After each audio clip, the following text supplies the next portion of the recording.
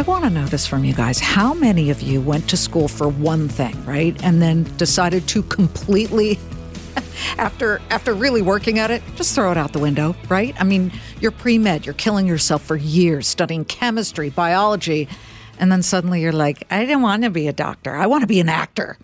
God forbid. It takes a great deal of courage either way to walk away from something after you've invested a huge amount of time, energy, and often money in becoming that very thing. And a lot of times, as you're trying to walk away, your family, your friends, they pressure you to stay in it. Oh, but you've spent so much time doing it. Wait a minute, what?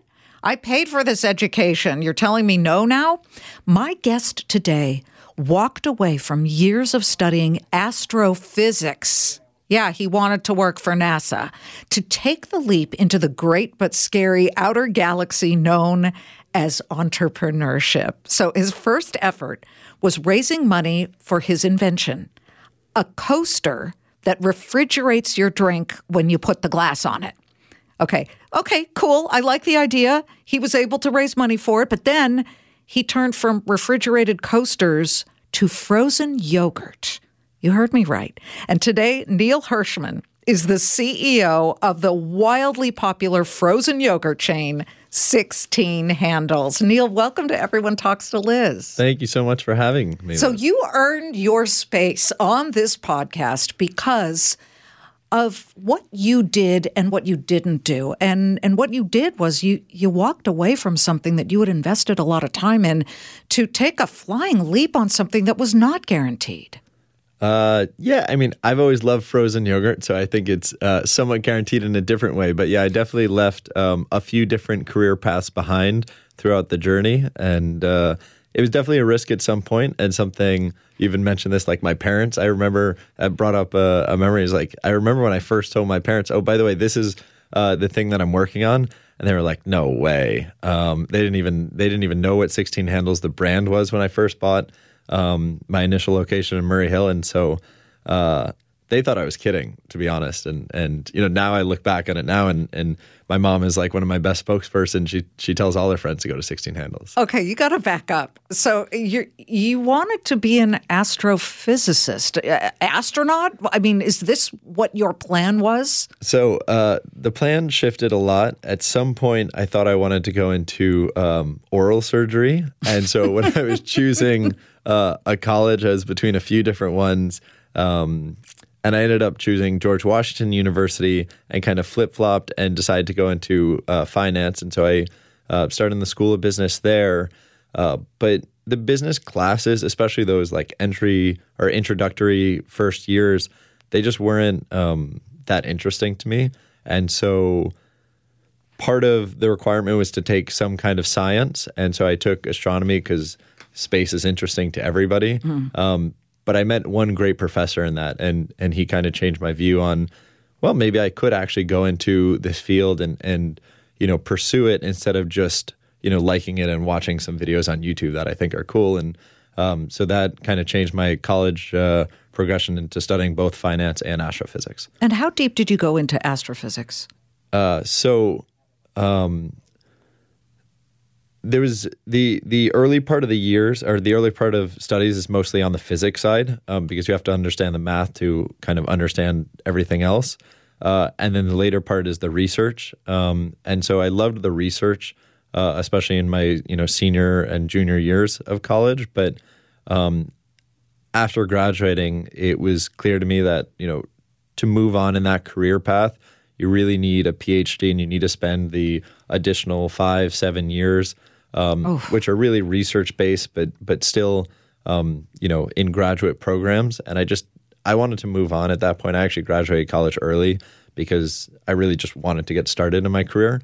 And so I didn't see that as what I was going to do then. But, it's always in the back of my mind that I love astronomy. I love physics. I think, ultimately, we as humans, as a species, need to get off this planet. And so I'd love to be part of the, thinking behind that. Well, if you think about Elon Musk and you think about Sir Richard Branson and even a guy like Bob Bigelow who runs, Bigelow Aerospace where they make the floating space habitats. Don't call them hotels. He gets really upset about that. I've talked to all of these guys. They all started in a totally different career. And later on in life, once they had made money to invest/lose in the space industry, because it is a big risk, that's when they were able to do it. So there's still hope for you and your parents thinking you were going to be my son, the astrophysicist. Let's get to after you're in finance for a little bit and then you think, I want to invent stuff. Yeah, I've always been entrepreneurial. Like even as a kid, I was starting companies and trying to sell my, when I was super young, I was trying to sell my family different things. So I always felt that that drive to kind of be out on my own with a company that I started. And so it made a lot of sense to, kind of look at Kickstarter as a platform for like the drink induction chiller, which is the product you were talking about. Wait, say it again. The drink induction chiller. The drink induction chiller. Does that still exist? There are some out there. These are the refrigerated coasters? Yeah, I like the idea. Yeah, I had to move on from that because I just thought there was it was time for the next thing. But that was a great like motivating factor to say, at this career path in finance, I was working at a structured credit asset manager, really great job, loved the work, loved my boss. The issue that I had was just I'd see guys my dad's age working the same hours as me. And, they were making great money, but they weren't happy or they weren't living kind of the work-life balance that I wanted to in my future when I was, going to be older. And so it was like, to me, I knew that probably wasn't the career path for me. And so the Kickstarter was a great motivation to like say, okay, I'm ready to take this risk. And then once I was there, it was, okay, now I have all this time back on my hands. What am I actually going to do with it? How did you then go from that to, I want to buy a yogurt franchise? Yeah. So, in hindsight, everything's simple. At the time, it was probably just a mix of hearing a lot of things, seeing the brands that I thought were trendy and cool at the time.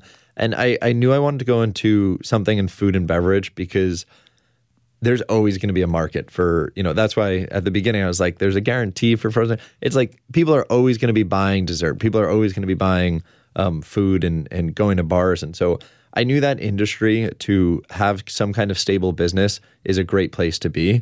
And so when I was shopping around, kind of what are the opportunities available, I sat down with this yogurt shop that I knew so well because I had one right around the corner when I was living in the East Village. And I would go there after the gym or on a date or something. It's like, it was just this cool spot, almost like Starbucks. During the day, you go hang out there. At night, for me, it was always 16 handles. And so I knew this brand, but I thought it was going to be too big of a brand for me to join. But, then I sat down with them and realized that they actually kind of needed some active leadership and somebody, some new energy, really. And so to me, that was a huge opportunity, and that's why it was even more than the frozen yogurt. It was the opportunity was there, and that's why I first bought the initial location. Well, let's talk about that. How much did that cost? Franchises are not cheap. Yeah, so I went into it. I actually acquired an existing location, so it's a little bit more of a, I guess, turnkey path into franchising. Is I didn't build the store and choose my real estate. This was a location that had been there, I think, at the time, maybe 8 or 9 years already. So it was a very stable business. And from that side, I had financials and I could really prove it out. And so it made it a great candidate for an SBA loan. And the SBA Series 7, that specifically looks at businesses that you're kind of buying that have an existing cash flow that can pay off debt, that the buyers are looking to sell at a fair market value. And in this case, it was just a perfect buy. And I had saved up some money in some finance bonuses and whatnot. So it didn't take a lot of cash. So you become the purveyor of frozen yogurt overnight. Tell me when things started to get hard. Yeah, so it first started with just this one store, and that's all I thought I was buying. Is I thought, this was just one turnkey business that I would hold as a passive income stream. But of course, I needed to learn, about it and figure out exactly why it wasn't operating at full efficiency and what that new active leadership role would look like. So I worked every day, open to close for 3 straight months. I didn't take holiday.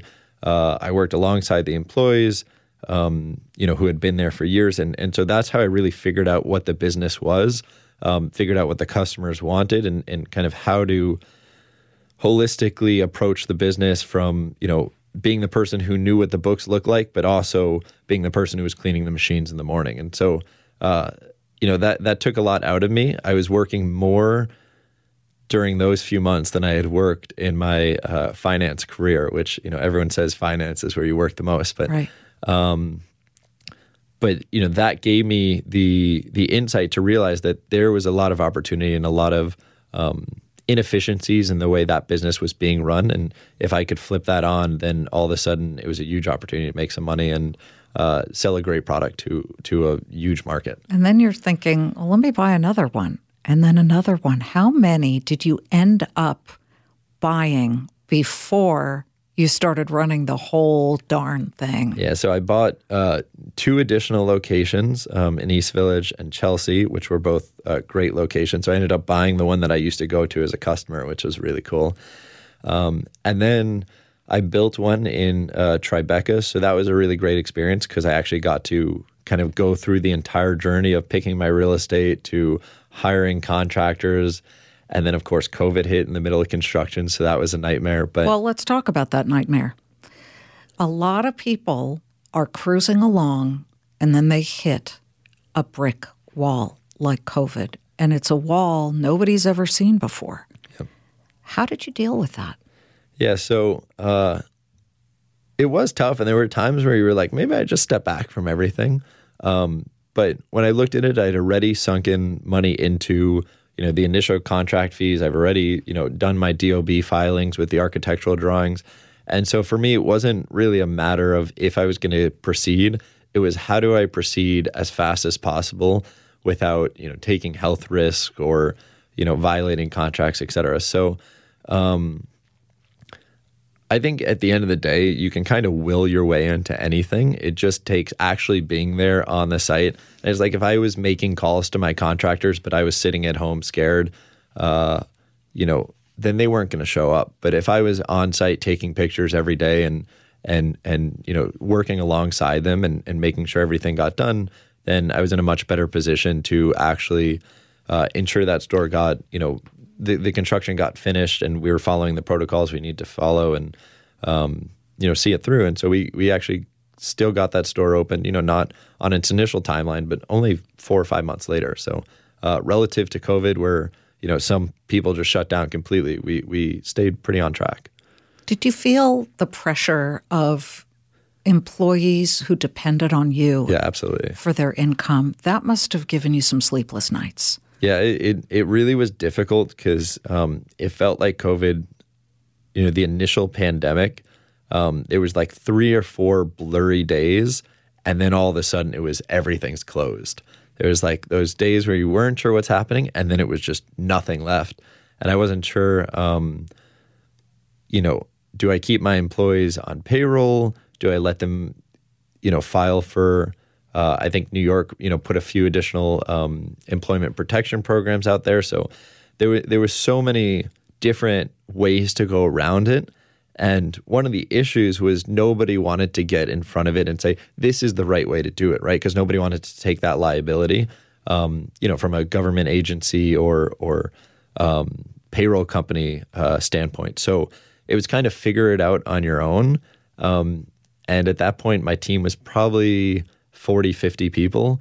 And I certainly didn't have income, there was 2 whole weeks that we were completely closed because, operating New York City stores in the middle of the pandemic, there was no one around and nobody felt safe eating anything.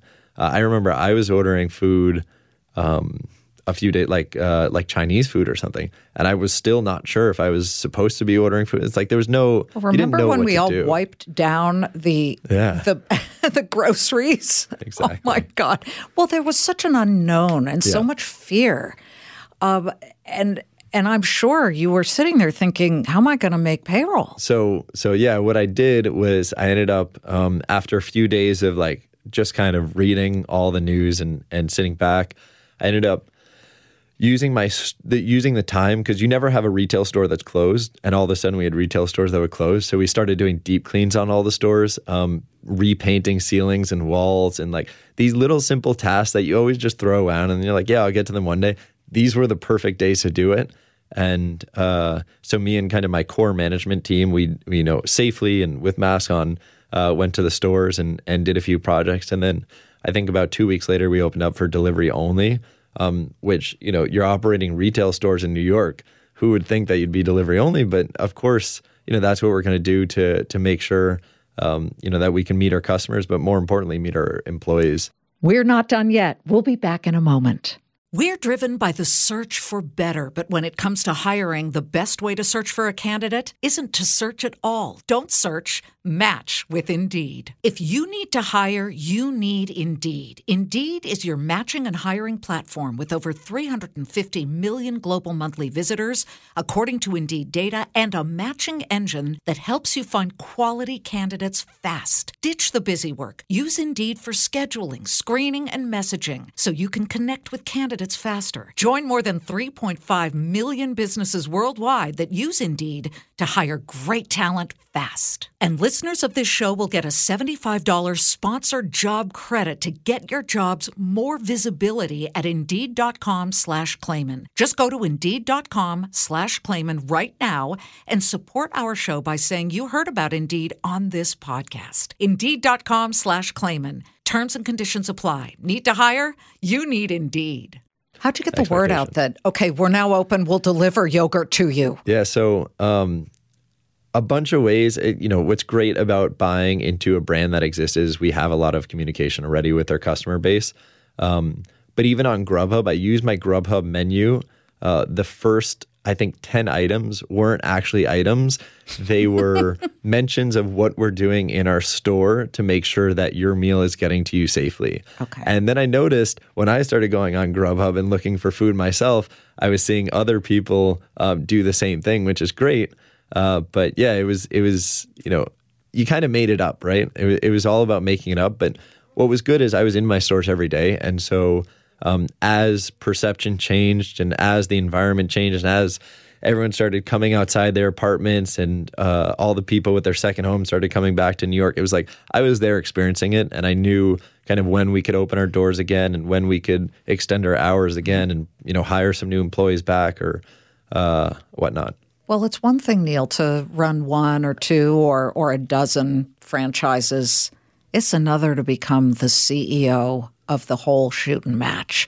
How did that come about? Yeah, so that was the big project for me that I realized pretty early on, but it took some time to get there. So, the business had owners who had owned it for 14 years, and they just didn't have that excitement and that fire in them.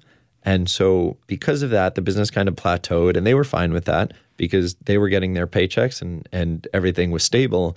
But for me, buying into this brand, I was like, this is the greatest Fro-Yo brand there is. Like, it's the cool place to hang out. If it's succeeding in New York, usually it's like brands succeed everywhere else and then they come to New York. Here's a brand that succeeded in New York and then started franchising outside of New York.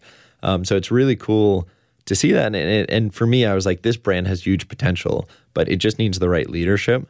And so finally, coming out of COVID, it's obvious that to me, that with a updated, refreshed brand model and all these different business operating metrics that I've changed in order to make us a little bit more profitable as stores that I use myself and I passed on to some of the other franchisees in the system. It's like if we actually change the training guide and change the procedures to that, then we'll make our existing operators stronger, and that will buy me goodwill, of course, with the existing franchisees. But more importantly, we'll have the best frozen dessert brand to be able to scale nationally. And so that's what I believe we have. And again, I ended up using SBA funding to buy out the business because it was a cash flowing business. And it just made a lot of sense. So, the timing made sense. And I think, there's always this talk right now about there's so many businesses that are, for sale coming out of COVID. And this to me was just like, this is such a great opportunity instead of operating the stores. And I still have 11 stores that I operate, but I have, a lot of managers who do the day-to-day with them. And so now my opportunity is to really take 16 handles and build into the national Fro-Yo chain. National Fro-Yo, but at the same time, you're running 700-plus mile triathlons and climbing Everest. Dude, you climb Mount Everest? I did climb Everest last May. Okay, the closest I've been is reading Into Thin Air by Jon Krakauer, where everybody tragically dies. And I mean, I was fascinated by the book. The whole time I kept thinking, why would anyone do this? The retinas in your eyes can freeze. Why did you do this? What was it that lured you there? Yeah, no, that's a great story and a great narrative. But I love challenges, and I like going all into kind of the things I do, and that's the end goal. It's not like just going halfway there. It's going all the way there. And to me, Everest, when I was really young, I don't know exactly what happened, but I think it was a speaker at my elementary school who was mentioning Everest as kind of this, whoever can climb that is, it can do anything, something like that. And so it stuck subconsciously in the back of my head, and I started doing endurance sports and triathlon at some point. And I realized through the endurance sports that, my fitness was up and I could start doing a little bit of climbing. And it was kind of a 5-year journey where the end goal was Everest. And I wanted to do Everest in a very sustainable way. So that way I was climbing it myself and with a team, of people that I knew, and we weren't kind of abusing any of the resources. We took our own trash off, et cetera. So, in that time frame, I was able to actually kind of do it the way I wanted to do it and in an ethical way. But at the end of the day, Everest is the only Everest. It's the only mountain that can be the highest, and that's why. What was it like when you made it to the top? You got past the Hillary step. I know all about Everest. Won't ever climb it, but the Hillary step, which is you think you've made it to the top, and then there's this sheer couple of feet straight up before you get to the top. Yeah, so I usually explain my summit experience as it was really cold and I don't remember seeing much because we had a really windy day. It was 40-mile-per-hour winds, so there was ice kind of gusting into our goggles, and I had a layer of ice on top. So I saw more of the summit of Everest from the pictures I took on my camera afterwards than I did when I was actually standing up there. Because everything, had that little blurry layer of ice. Well, I hear you get up there and then you say, okay, I'm here. Time to go down. Yeah, so I actually brought a 16 handles cup, believe it or not, to take a picture on the top. I was going to put some snow in the cup, but my hands were so cold. I wasn't, sure about my full finger mobility and, your toes. And you can't check. It's not like you can take off your gloves and be like, oh, my hand's working great. It's like, you're stuck in your suit, and the best thing you could do to keep yourself safe is stay in that and just kind of bite down and keep moving. And so I think we probably stayed on the summit for maybe 6 minutes or so. But the real emotion actually came probably the day before we even left for the summit, when we were on the South Col, Camp 4. Just like being there and being so close to not just the top, but like knowing all the stories that have come from Everest and all the journeys. And that's when I actually got a little bit emotional about it. And it was a really great experience overall. And I did it with one of my best friends now, or two of my best friends, I guess. And we've stayed in touch, and we always are WhatsApping old pictures and stories that make us laugh. So it's it was funny more about certain goals, and a lot of them are athletic, where people do them to prove to themselves they can go further than they ever thought they could. I was born with scoliosis, curvature of the spine. I was always told, you'll be able to do anything, you just won't run long distances. That always stuck in my mind. I thought, I want to do a marathon one day. And I completed the New York City Marathon. Took me 5.5 hours, but I ran the whole way very, very, very slowly. Imagine starting running and then run for 5.5 hours and then stop. I will say, I didn't do it for the health purpose. I did it to prove to myself that I needed to crack out of the mold that had grown around me. And that is what led me to a higher point in my career once I did the marathon. I don't need to ever do another marathon. But to me, and I think I'm hearing this from you, that helped you realize professionally you could go so much higher. Yeah, I think, definitely setting hard goals and then achieving them and athletically is nice because there actually can be this end point. Sometimes with careers, it's like you think one career is what your goal is, but then by the time you get there, you already want the next thing. And that's true also, I guess, athletically. It's like with a lot of my racing, I say this is the race that I really want to do. This is going to be the last one. And then all of a sudden I do that one. And in the journey of doing it, I realize that there's another one that's longer or I could do my time better, whatever it is. There's always something next. But yeah, it definitely is motivating to see that you can set these goals that seem impossible when you set them. And then all of a sudden you get there and it's like, they weren't even that hard at the end of the day. Or, yeah, that was hard, but I did it. Yeah. Okay, Everest, because a lot of our listeners are saying this dude is totally Meshuggah. I am not climbing Everest ever. What do you feel is the best, most important lesson you have learned through all of your tribulations and your trials of really climbing to the top of what started as a single purchase of one store that you would tell people who have the dream of becoming something like what you've become? Yeah, I think one of the important things is to just believe that somehow the dots are going to connect on the journey and just experience the journey as it comes and take the opportunities instead of getting caught up on like small little failures or small little obstacles on the way there. And not everything, even in the 16 handles transaction process, it's like it didn't go half the way I thought I expected it to. But I just kind of willed it through and forced it to go. And there was at least 5 instances where I made a call to somebody and said, this is not happening. There's just no way that, whatever disagreement we were having, it's like, we're not going to be able to get through this. Impassable. Yeah, exactly. And then I slept and I came up with a new idea and boom, that was the way forward. And so, looking hindsight, of course, 2020, it makes sense why things happened the way they did. But on the journey there, it's just like you kind of got to will yourself through and just believe that as long as you keep taking the opportunities that are in front of you, they'll keep, pushing you forwards as long as, you stay on top of it. Absolutely. And now to the important stuff. The best, most popular flavor at 16 handles. What is it? So I hate that question because it's boring. People still go for vanilla. Really? It's by far the most popular flavor. I like the original tart. Yeah, so tart is up there, but it's top 5.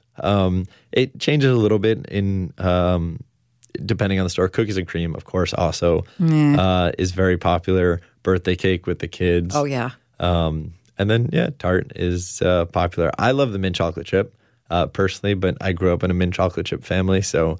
yeah, that's not going to happen in my world at all. I will say... You guys have a pumpkin spice oat milk right now on the menu. Just launched Friday. I really kind of need to do some research and try that before I'm able to complete this entire I would have brought some cups.